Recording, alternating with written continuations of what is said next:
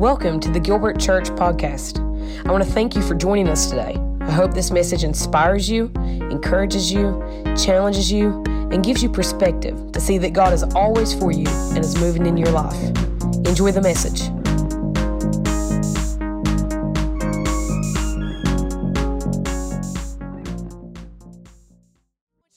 I want you to believe. We're going to look at famous last words. John 19 says, when Jesus saw his mother and the disciple whom he loved standing nearby, he said to his mother, "Woman, behold your son." Then he said to the disciple, "Behold your mother." And from that hour, the disciple took her to his own home. I'll read it again. Jesus is on the cross. This is the third statement he makes. When Jesus saw his mother and the disciple whom he loved standing nearby, he said to his mother, "Woman, behold your son." Then he said to the disciple, "Behold your mother." And from that hour, the disciple took her to his own home. We're going to talk about the power of belonging this morning. Let's pray. Father God, we thank you for your spirit. God, that it's just rested upon this place. Feel it even now. It's not left. It's here. You're here in this place. So God, we just turn this service over to you as we have from the beginning. I say, move me completely out of the way. Let nobody see me, but let it be your words straight from heaven. God, let it plant a harvest right in our hearts, God. We thank you. We thank you for your Holy Spirit. We thank you, God, this morning that you've been healing hearts. You've been touching minds. And Holy Spirit, we just ask that you would continue to do what only you can do. In Jesus' name we pray. Amen. You can be seated this morning. Jesus is on the cross. And you got to understand, he's only had 3 years of ministry, which is not very long. And in this 3 years of ministry, he's pulled 12 disciples near him. But what the Gospels don't talk about a whole lot is that he's also got a group of women with him that's been fiercely passionate and devoted to him, including his mother and including John's mother, Salome. And Mary Magdalene ends up joining the group. And so there's a group of people. Jesus has a posse. Okay? He has a group of people that have been surrounding him for 3 years. They've watched his miracles. They've watched him raise Lazarus from the dead. They've watched all of this stuff. And in watching all of this, their response has been jealousy and arguing and fighting because they want to be closer to Jesus. They want to be the disciple that Jesus loves. They want to be the closest person to Jesus. And so everybody wants to connect with Jesus, and he has connected with them. He could have done everything he wanted to do all on his own, but he chose to do it as part of a family. He chose to get 12 disciples and pull them close to himself and go out and do the work of the ministry together. But now that he's on the cross, he looks out and he realizes something that I'm sure he realized from the beginning. All these people have been wanting to be close with him, but he's getting ready to go. His work on earth is getting ready to be finished, and then the Holy Spirit is going to come and be the helper. But as he goes, he understands that while these people have been so connected to him, it's time to shift the story, and they're going to have to be connected with each other. He's went through what some scholars say, 468 lashes on his back. 468. Each little strip with bone. His skin is shredded. It's in ribbons. He's lost so much blood that he's completely in shock, and he cannot take the cross even to Golgotha. His blood pressure has dropped if you look medically at what is going on. It's completely bottomed out. They force him down on the ground after they've put a crown of thorns and they put a robe on him. They put the robe on him to mock him, but they also put the robe on him to prolong his life because he keeps losing so much blood because his skin is exposed. His organs are exposed. You can look through and you can see his lungs. You can see his heart because they've beat him so severely. They take 9-inch nails And when they put the nails in his hands, it severs all of his nerves, and he has severe nerve damage. When they take the cross and they put it in the hole and they lift him up, it immediately dislocates his shoulders, his elbows, his knees. All of his bones are now completely dislocated. And at this point, medical professionals say that in order to breathe, he's got to push up on his feet just to take a breath, which is the most painful thing that he can possibly do because his entire body is screaming out in pain. And every time he pushes up to take a breath, there's pain that is taking place. They say that it takes even more effort to speak. And so I was reading an article this week, and a medical professional said it is astounding that Jesus could make one statement from the cross, much less 7, because of all of the effort that it took. What that tells me is that if he's in this much pain, and of course he is, and he is making 7 statements, every statement he makes is important. He's not going to waste his time. He's not going to waste his breath, because every time he says something, it hurts him so badly. So the third statement that he makes is this one when he looks at Mary and he looks at John, the disciple that he loved, and he said, "Behold your mother and behold your son."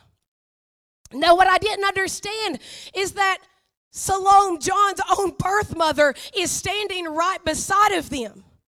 John's mom is there. And I'm going to be honest, if I'm John's mom and I hear somebody say, "You got a new mom," I'm going to be like, no, Noah does not have a new mom. I'm Noah's mom. Noah got one mom, me. I'm enough.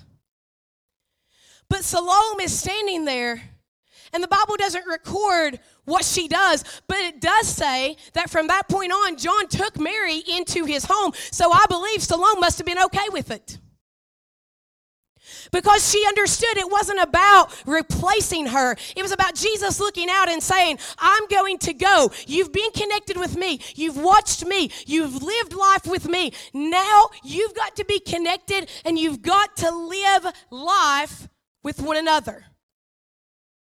That's his message even to the church right now. The church cannot be a business. The church can't be a clique. It can't be a social club. We're meant to be a family. We're meant to look at each other and say, "Behold, you're my daughter. I'm your mother. That's your father. That's your father." You can have multiple, according to the word. The Bible talks about how you don't have very many spiritual fathers.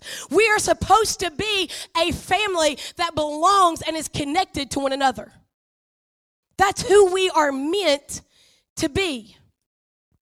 Just a couple years ago, researchers did a study, and they asked 1,000 people to score on a scale of 1 to 10. I want you to think about this. On a scale of 1 to 10, how satisfied are you in your relationships? How loved and supported do you feel? How loved and supported do you feel by the people around you? Do you know that people were twice as likely to put a 1 or a 2, the very bottom, than any other number? Overwhelmingly, people put that they weren't satisfied. Robin Williams, we know what happened to him.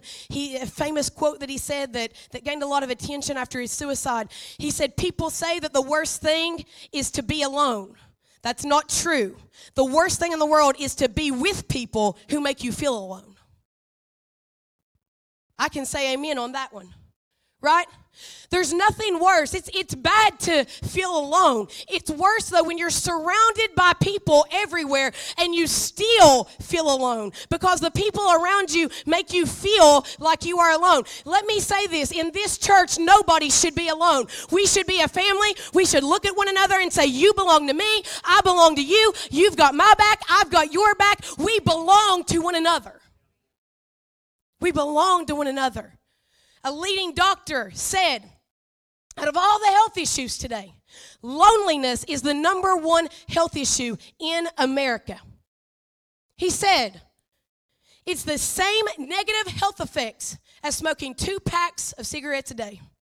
It's twice as negative. Loneliness is twice as negative as obesity. Loneliness has the same effects as being a lifelong alcoholic.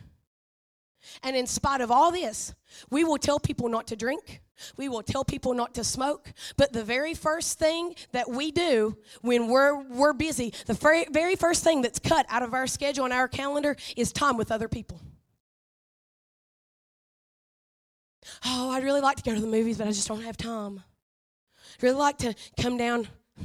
I won't mess with you. I'd really like to come down and make peanut butter eggs, but I just don't have time. Come on. Alicia got the Holy Ghost on that one.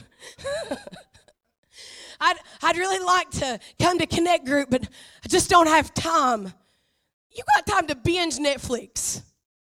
You got time to pick the phone up and talk all day long. You got time. We've all got time. Can we just be honest? We just mismanage our time a lot of times.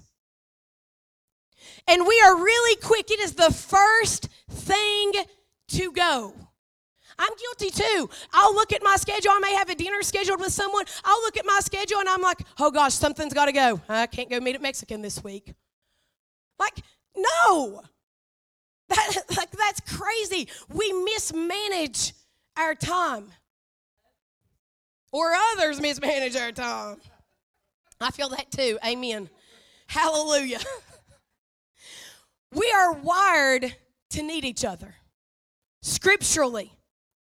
And research says that the most powerful thing that you can say to someone, the most powerful thing that you can say is you can look at them and you can say, I see you. Meaning, I see your struggle. I'm not ignoring your struggle.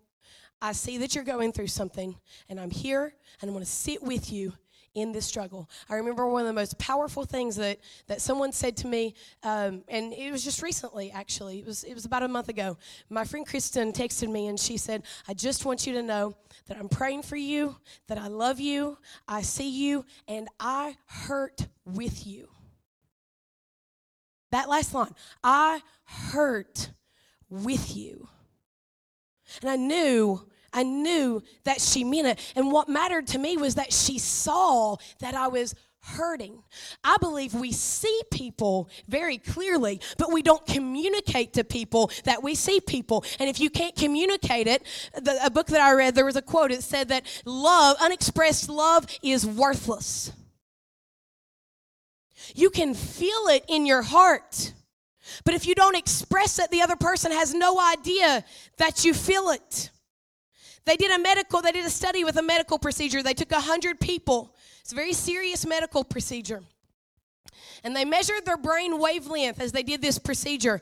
And their stress level was at an 80 to 90%. They took another 100 people, the same exact health procedure. And they let them take their best friend, male or female, into the room with them. And all that friend did was just sit there with them and just hold their hand. And the stress level went from 90% down to 10%. The health issue was the same. The procedure was the same. But when I can be with somebody, when somebody's with me, the stress level is not the same because I feel connected, because I know I'm doing this together. Have you ever been through a situation before, and when you're alone, that's one of the worst things. The situation is not so bad as being alone, and feeling alone is what makes it so bad. But when you have somebody step up, it's why the scripture talks about in Ecclesiastes, 2 are better than 1. Because they have a good reward for their toil. If they fall, one will lift up his fellow. But woe to him who is alone and falls, because he has no one to lift him up. Again, if 2 lie together, they keep warm. But how can 1 keep warm alone? And though a man might prevail against 1 who is alone, 2 will withstand him. A threefold cord is not easily broken. We listen to that scripture. But I'm telling you, at some point, we have to make the choice to look at other people and say, you belong to me, and I belong to you. I'm going to be connected with you. I'm not just going to come to church with you. I'm going to belong to you. You're going to belong to me. Maybe it's someone in your family. Maybe it's even outside of the church. You belong to me. I belong to you. The very first issue, it doesn't surprise me at all that Jesus addresses this from the cross, even in spite of his pain, because the very first issue that God himself addressed in Genesis 2 is the issue of loneliness. He creates Adam, he puts Adam in the garden, and then in Genesis 2, he says, it is not good that man should be alone. I will make a helper fit for him. We're connected in this life to help one another. I want to ask you, how much are you helping the people around you? It's no surprise to me that Jesus, in his final moments and his words, he spends them with John and Mary. Jesus is making a point here. He's letting them know that he's introducing a new order. He's introducing a new hope, but he's also introducing a new family. And he looks at both of them and he commits them to one another. Why? Because at the end of the day, whether we acknowledge it or not, we do belong to one another. We belong to one another. There's a difference in belonging and fitting in. And in the church world, the problem a lot of times is people come in and we want them to fit in rather than belong. We want to give them a checklist of what they've got to do to fit our imaginary status and quota and everything else. And you got to check all these boxes off. And if you behave the way that we want you to behave, then you can belong. That's not belonging. That's manipulation.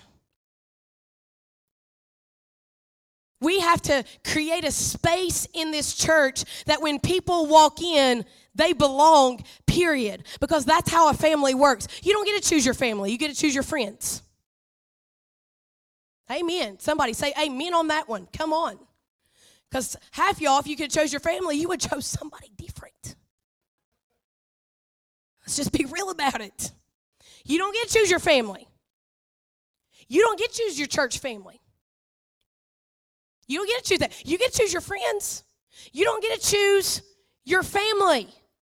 And so at some point, we have to understand that belonging, it's not just manipulating someone and making them be what we want them to be. And it's not just joining a group. True belonging is being vulnerable with one another. It's being uncomfortable sometimes. It's learning how to be present with people. Well, I don't want to invite them to go eat Mexican. It might be weird. I never talked to them. That's why you should. It's hard to hate people close up. You feel, I just don't understand them. I don't know why they act like that. She just speaks in tongues all the time. She just does that windshield wiper worship move. It just annoys me. Every time she does it, it just annoys me.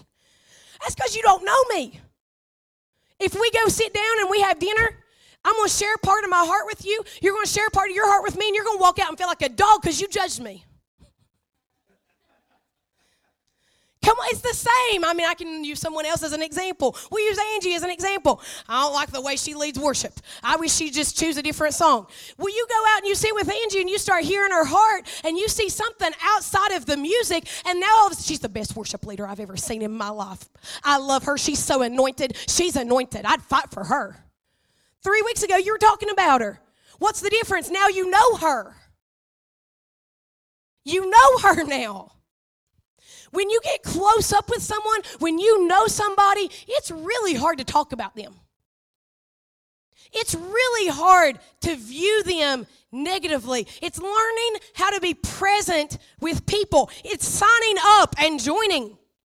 It's taking a seat at the table. It's listening. It's having hard conversations. This is what belonging is. It's looking for joy. It's sharing pain. I like this one. It's being curious instead of defensive. The moment someone says something, I got my feelings hurt. Did you tell him you got your feelings hurt? No, I'm telling you. That's the problem. It's being intentional about seeking moments of togetherness. People laugh at me. The workers at the Mexican restaurant laugh at me. I come in with different people all the time. That's my place. I'm like, hey, let's go have Mexican together. I don't really care about the Mexican food. I just want to talk with you. That's all I want. It's seeking moments of togetherness.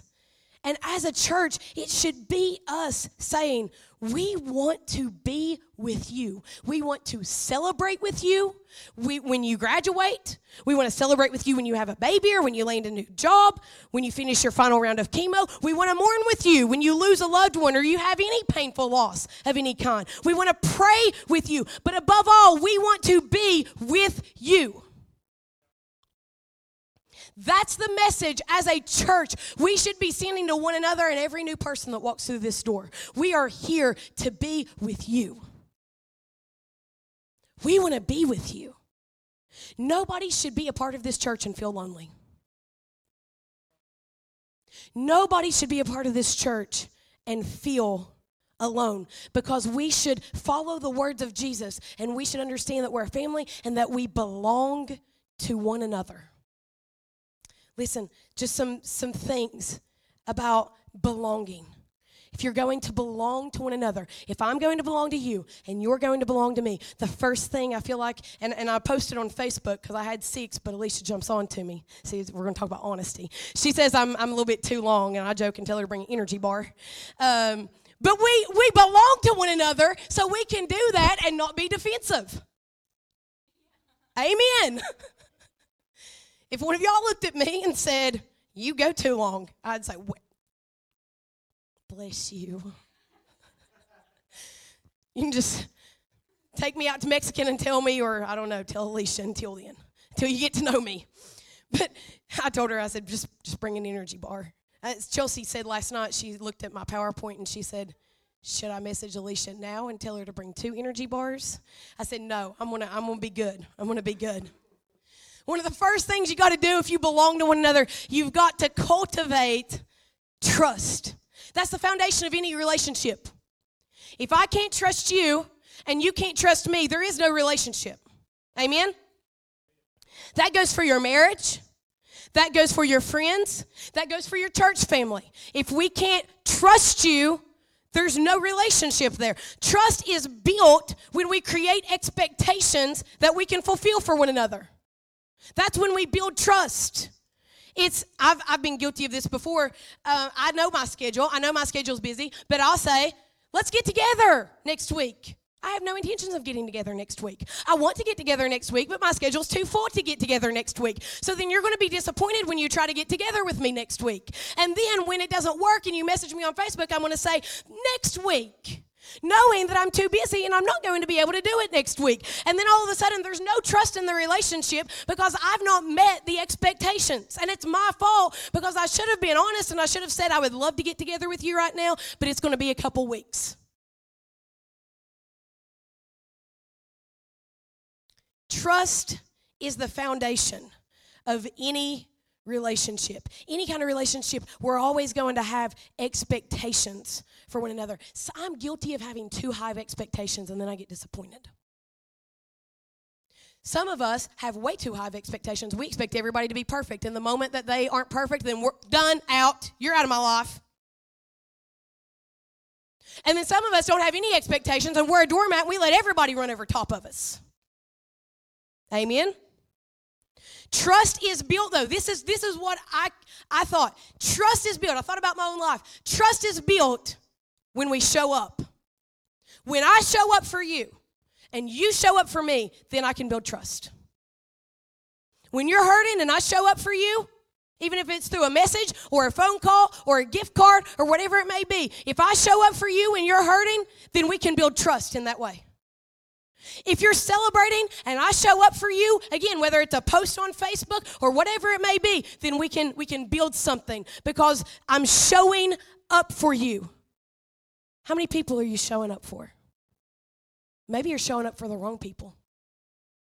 Sometimes I show up for all the wrong people and it gives me no room or time to show up for the right people. That can preach all in of itself. That's a good word right there. Sometimes we will show up for all the wrong people in our life. And then we have no time or energy to show up for the right people. And then some of the most important relationships to us, or the relationships that could be the best, we have broken all trust in because we've been running after the wrong people. Trust is when we show up. It's when we have honest communication, like I was joking with about me and Alicia. We can be very honest and open, and we don't hurt each other's feelings about anything. I wore heels one time, and she was like, girl, you look painful. That was bad. And I laughed, and I said, you're right. It was painful. But again, I'm telling you, if somebody that I didn't know walked out and said, that looked painful, I'd be like, thank you. It's all in if you have a relationship. Trust is built when we have honest communication. I know anytime I have a question, I will go to Alicia and I'll say, what do you think about it? Because I can trust that she's going to be honest with me. Because some people will say, oh, that's a great idea, Pastor. And then they'll go call 3 people and say, she's crazy. She's lost her mind. Well, what'd you tell her? Well, I was afraid. I said it was a great idea. Well, that's why we're going to do it, and it's going to flop. Because you weren't honest about it. You've got to communicate openly and honestly if you're going to have trust, even if it's a hard conversation. And can I say this about hard conversations? If you're going to have hard conversations in the church, outside of the church, with anybody, the best way to have a hard conversation is in person and not through text message. Because through text message, I don't know your tone and you don't know my tone. And I might be the most loving, it might be a very loving tone, but you're already mad and you're already angry and you're already frustrated, and you read it with that lens and that filter of being mad and angry and frustrated, and then the relationship is ruined and it's broken and there's so much work you got to do, and it could have all been solved if you would have just talked openly and in person. That's a word too. I've said before, people have texted me before, and they've been, just running, and I say, I am not having this conversation right now. I love you too much, and I care about you too much to have this conversation through Facebook Messenger. We will meet, and we will have this conversation face to face. I have never been disappointed every time I've had a conversation face to face. When I've engaged on Facebook, when I've engaged on text, it's got ugly. Ugly, ugly. Goes back to people are hard to hate close up, though. When I can look you in the eyes, and you can look me in the eyes, and you can hear my heart, and I can hear your heart, the chances of us being really, really angry at each other and walking out, slim to none. Trust. If I'm going to belong to you, I've got to believe in you. I've got to believe in you. It's like people that volunteer for, this is a job we don't have. It would be like people volunteering for parking duties, and then they never show up. And then you schedule them the next week, and they never show up. And you schedule them the next week, and they never show up. Well, there's no trust there anymore because they didn't show up. Trust is built when we show up and when we're honest. Angie feels me on that one. It's built when we show up. If we can show up, we can build trust. In this church, you need to show up. That went better than I expected.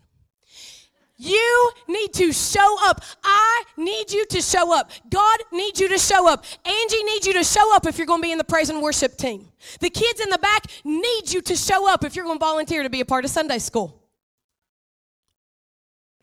We need you to show up. What if somebody comes up here to this altar and needs prayer, and you are the one that has the anointing on your life to break the chains, but you don't show up because you want to go to Walmart at 2 o'clock and it doesn't fit your schedule to come to church and go to Walmart at 2 o'clock?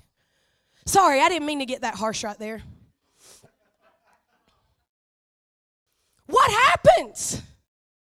We miss moments in the spirit realm that we don't even know we've missed because we're just too casual with God. We're too casual with His people. We're too casual with His church. It is a holy responsibility. It is a holy calling to belong to a group of people. It's holy. It's special. It's a privilege. I consider it a privilege to be here every Sunday. I consider it a privilege to be a part of this church every Monday, every Tuesday, every Wednesday. Alicia was saying, well, I love that you came down and did the peanut butter eggs. I said, I just like to hang out. I just want to be here. I just want to be with you. We need to be with one another. I need to be with you. You need to be with me. Chelsea needs to be with Naomi. Naomi needs to be with Chelsea. Sparks needs to be with Ron. Ron needs to be, there's relationships in this church that we need to cultivate, and we need you to show up. Thank you, Mike. We need you to show up. God needs you to show up. Your presence matters. I'm getting ready to move on, I promise. I told this to someone. Your presence matters. And I can say this to every person in here. When you're not here, we feel your absence. Your absence is felt in this place. 1 can put 1,000 to flight, 2 can put 10,000 to flight, 3 can put 100,000 to flight. So when you're not here, it makes a difference. We need you to show up. It's part of belonging. You got to decide, are you just going to be a church attendee, or are you going to belong? Are you going to belong? Loyalty is part of belonging. Proverbs 26 says, many will say they are loyal friends, but who can find one who is truly reliable? Ouch. Is that not true, though? Everybody in your life will tell you they're loyal. And 3 days later, you'll catch them talking about you behind your back. They probably talked about it 2 hours down the road. You just found out 72 hours later. Many will say they're loyal friends, but who can find one who is truly reliable? Even the Bible acknowledges that everybody will say it, but it's special to find someone who is truly loyal. I had someone that came to me at the school. It was a school situation probably about a year ago. And they sat down and they said, were your ears burning during third lunch? I was like, no. Why? Well, up in the teacher's lounge, man, they're all talking about you. And they start telling me all this stuff. And this is a friend of mine. And I said, okay, didn't bother me. Did not bother me, didn't faze me, didn't hurt my heart, didn't any of that stuff. I wasn't going to lose any sleep over it, believe me, because I knew who they were, and I knew what they said, and I knew it was, you can't expect better from some people. It just is what it is. I'm not trying to belong to them, so I don't care what they say about me. But this person, I thought I belonged with. So I said, okay, what did you say back? Well, I mean, I didn't say anything. I didn't join in the conversation. I didn't say anything. I was very careful. I kept my mouth shut. I said, how dare you? Keeping your mouth shut is the same as giving consent and agreeing with them. If you're my friend, you should have stood up and said, nobody's going to talk about my friend like that. You may not like her, you may not care about her, but that's my friend, and you're going to keep your mouth off of my friend. Because I would do that for you. I've done that for you before. That is loyalty. That's loyalty. Keeping our mouth shut all the time, that's not loyalty. Is that I am so loyal for you that I will fight for you. I'm not talking about throwing fists. I'm talking about in a lifestyle. Loyalty is a lifestyle. Let me tell you, if they're going to talk about somebody with you, they'll talk about you with somebody else. They will talk about you with somebody else if they're going to talk about everybody else with you. Opportunity should never control our loyalty. We can disagree with one another, and we will, because we are human. We can vocalize our disagreement, and we can still be loyal to one another. We can still be loyalty. Proverbs 3 says, never let loyalty and kindness leave you. Tie them around your neck. Write them deep within your heart. Proverbs 18:24. There are friends who destroy each other, but a real friend sticks closer than a brother. That sounds like loyalty to me. You're going to be my friend, you're going to stick closer than a brother. You're going to take up that space in my life, you're going to stick closer than, I know who I am. I know what I'm worth. I know my value. And I'm not going to let you come in and take space in my heart and then walk away from me and not be loyal to me, because I'm going to be loyal to you. That's the attitude we should all have in here. We should know that we are worth something, that we are a daughter or a son of God. And we're not going to let people occupy space in our heart and then not be loyal to us. Listen, they were talking about one of my kids. They were talking about something that was true. They were saying, that girl's always late. Everybody looks at her as a leader, and she's always late. And I said, you shut your mouth right now. And they went, well, am I telling the truth? I said, I don't care that you're telling the truth. She doesn't belong to you, so you keep your mouth shut. It's not about whether it's true or not. It's a matter of if they don't belong, you have no business talking about anybody else. If you can't go and talk to them to their face, nobody else has any business hearing about anyone else. If we truly belong to one another, we have to keep our mouths shut. And we got to be, back to trust, we got to talk directly to that person. We've got to talk directly to that person. Almost all of y'all put loyal down on my Facebook post as one of the things that's most important to you. Why? I believe it's because loyalty is so hard to find. It's so hard to find. Listen, I want us to be a church that is loyal to one another. That we belong to one another, and because you belong to me, and because I belong to you, I am going to protect you. I am not going to destroy you. I am going to stick closer to you than a brother. John 15:13. There is no greater love than to lay down one's life for one's friends. That's hardcore loyalty right there.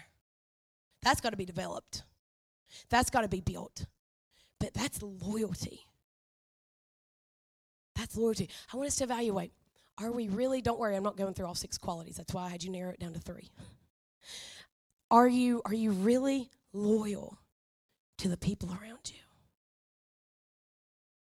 Are you really, do you demand loyalty in return?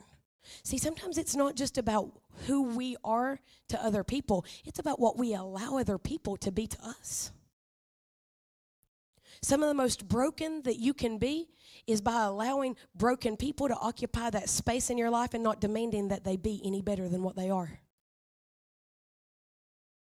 Listen, we can let broken people in our lives, but we've got to, I told this to someone last night, you've got to teach them how to treat you. And when you allow every kind of action and every kind of word, they're going to continue to treat you poorly, and then you're going to be broken and left unsatisfied and left feeling very frustrated. Loyalty.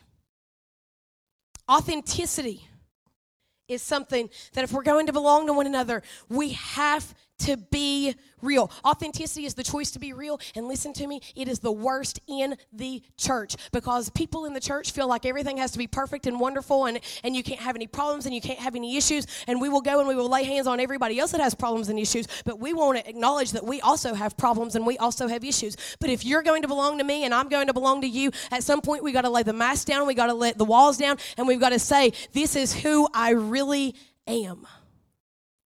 This is who I really am. I'm going to skip over that. I'll just leave you with that, with authenticity. I'll go to the last thing, perseverance. Perseverance to me is probably the most important thing in any kind of relationship. I didn't have a lot of people that put that as a high one, but a lot of people put it. Perseverance means to truly belong to one another, that no matter what, we don't give up on each other. This should be a church where we don't give up on people. There are people that have got saved at this church and they've not came back in weeks, and I'm still calling their names out in prayer. I'm not giving up. I'm still sending annoying Facebook messages. I still see them out at the Y at a basketball game and say, when are you coming back to church? I looked at one of them and I said, I will continue to harass you until you come back to church so you can deal with it. And she gave a nervous laugh. And I was like, I'm not playing with you. Like, I will harass you. You will have to get a restraining order against me. I am not giving up on you. Listen, people give up on themselves so easy, and they give up on a relationship with God, but they need to see that there's a people who will fight for them. They need to see that there's a people that won't quit and won't give up on them. I need you to not give up on me. You're going to get angry at me. You're going to get frustrated at me. But I need you to, and that's fine. You can be. But I don't want you to give up on me.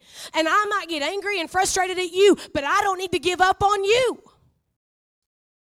That's the mark of a relationship. That we see our strengths and we see our weaknesses. But I have to choose to celebrate who you are without penalizing you for who you're not. We put all these false expectations on people. Listen, you might challenge me. I might challenge you, but we can't quit. 1 Corinthians 13:7 says, love never gives up. Don't say you love someone if you can give up. That's tough. True love never gives up, never loses faith, is always hopeful, and endures through every circumstance. I read that and it convicts me. And it makes me realize we are way too quick to give up on people. One of the most frustrating things that I've heard throughout the years, not now, like just in general, is you hear from people who will say, well, you know, that church was only interested in me when I went to that church. When we think that someone's going to be a part of church, we will send messages and we will send phone calls, but the moment they go somewhere else or anything else, then we wash our hands and we're done. No. We can't give up on people. We should never treat people like they are a number. They are a human being. They are not a project. We aren't trying to fix them. Simply, they should belong to us and we should belong to them. And because they belong to us, we choose to not give up on them. We persevere. Jesus himself persevered. When all the disciples fell asleep in the garden, he persevered. When they fought amongst themselves with jealousy, arguing over who was going to be the best, who was going to be the greatest, he persevered. When they didn't have enough faith, he persevered. When they had emotional outbursts and they didn't fully trust him and his plan, one of them sarcastically said, let us go to die with him. He still persevered. When they tried to do things their way instead of God's way, he still persevered. When Peter, one of the very closest to him, denied him 3 times, he still persevered. And when all the disciples, minus John, went and hid in their house, and it was only John who sat there at the cross, Judas having betrayed him, and everybody else running away, he still persevered. Proverbs 17:17 says, a friend loves at all times, and a brother is born for a time of adversity. In your relationships, whether it's in this church or whether it's outside of this church, whether it's your marriage, whether it's a friendship, we have to persevere. We have to dig in and do the hard work. We've got to see people's potential. We've got to inspire. We've got to push. We've got to challenge, and we've got to believe in them. We may not always agree. We may not see every situation the same way. People aren't always going to do the right thing even. They're going to hurt us sometimes, but we have to persevere. Some of you have been praying for people in 3 months because it's too hard. You've got to persevere. Some of you have gave up on that person. You've got to persevere. We have got to be a people that dig in and do not quit. Listen, when you're part of the family, y'all know how it is. You got some black sheep, but it doesn't change the fact that they're still not part of the family. When it's Christmas Eve, they still get the invite. You might prepare your kids in advance and say, don't say one word to Uncle Scotty. That's my black sheep. Just ignore him, whatever he says. You just let it go. Just don't even look his way. You might prepare them, but guess what? It's funny. I can, in my family, I can talk about my Uncle Scotty all day long. Right? Like it's my family. But I was at my mom's service, and somebody was, Scotty, and I turned around and I said, that's my uncle. You shut your mouth. Come on. We've got to understand, when you're part of the family, you're part of the family. You might not always choose everybody in the family, but they're still part of the family. And no matter what, whether you agree or whether you disagree or anything else, they still belong. They still belong. And we got to celebrate each other anyway, and we've got to persevere. Angie, you can come on up. So ultimately, what do we do? What do we do as a group of people? What do we do as a church? It comes down to two words, in my opinion.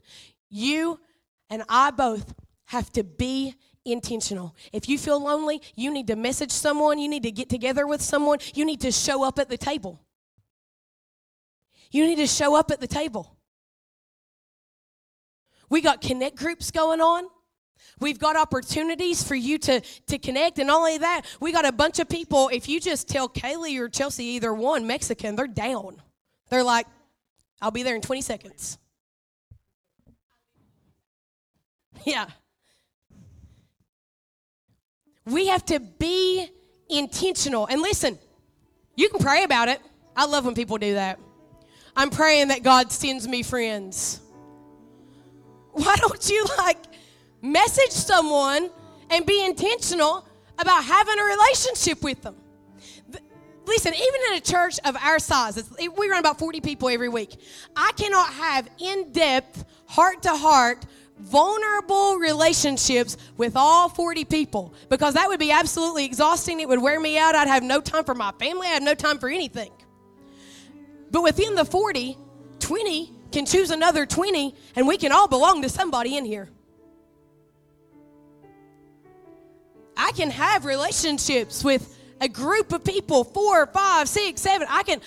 My friend tells me, my friend Kristen, she says, you have a high capacity for relationships. She says it just keeps getting bigger. You just keep being able to add people into the fold. We got to develop a capacity for relationships. We've got to be intentional. It's not about praying about it. Just go be intentional about it. Jesus wasn't on the cross saying, I might take some of these people.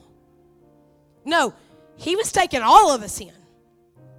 I'm going to say it again, you can choose your friends, but you can't choose your family. We've got to be intentional. We've got to take action. And I'll say this in closing. Just because you don't like the package, that doesn't mean you get to reject the person. I remember whenever I went through a season a couple years ago, and I felt very, very alone. And I prayed, and I was surrounded by people, being a teacher and all of that, but I still felt really alone. And I prayed that God would send me people. And you know who he sent me? And of course, I'm talking about people outside of my family. I'm talking about just friendships. He sent me a girl that at the time was 19 years old. Okay, there's 10-year age gap between us. I think there's 10 years exactly. And then he sent me someone that was 64. And my first reaction was, God, I'm 28. Can you send me someone 26 to 30, please, with a bow on top? Thank you. I need someone that's that they're a mom and they got 2 toddlers that's driving them crazy and they don't know what to do and they're just crying at night. I need somebody that's my age. And I kept praying that, and they never came.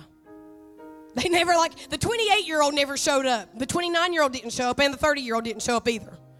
But that 64-year-old and that 19-year-old, man, they were loyal. They stayed. They were right there. And you know what? I've had some of the best, I have an incredible relationship with both of those ladies, still yet, 4 years down the road. But I could have very easily rejected them because I didn't like them. Well, they're too young. I'm not going to receive anything from them. Who are they? What do they know about my life? They don't have kids. They're not married. Married now. Or I could have said, 64. They don't know what's going on in my life right now. But no, I ended up with such a great friend. I ended up with someone that became like a mother to me, and it made me feel so secure and so loved and so valued. God knows what you need more than you know what you need. And if he thinks you need the 28-year-old, he'll send you the 28-year-old. But don't you dare reject the 18-year-old or the 24-year-old or the 62-year-old simply because you have your own set of preferences. When God sends you somebody, we should be thankful, and we shouldn't reject the package just because we don't like the way that it's wrapped. Amazon comes to my house every day. You can ask Justin, he rolls his eyes. Every day I got a package. And sometimes the package is real beat up, but I've never once called Amazon and said, I didn't like the cardboard box, so you take it back. I don't care about the cardboard box. I want what's on the inside. We can't care about the outside. We got to look at the heart. Stand with me this morning.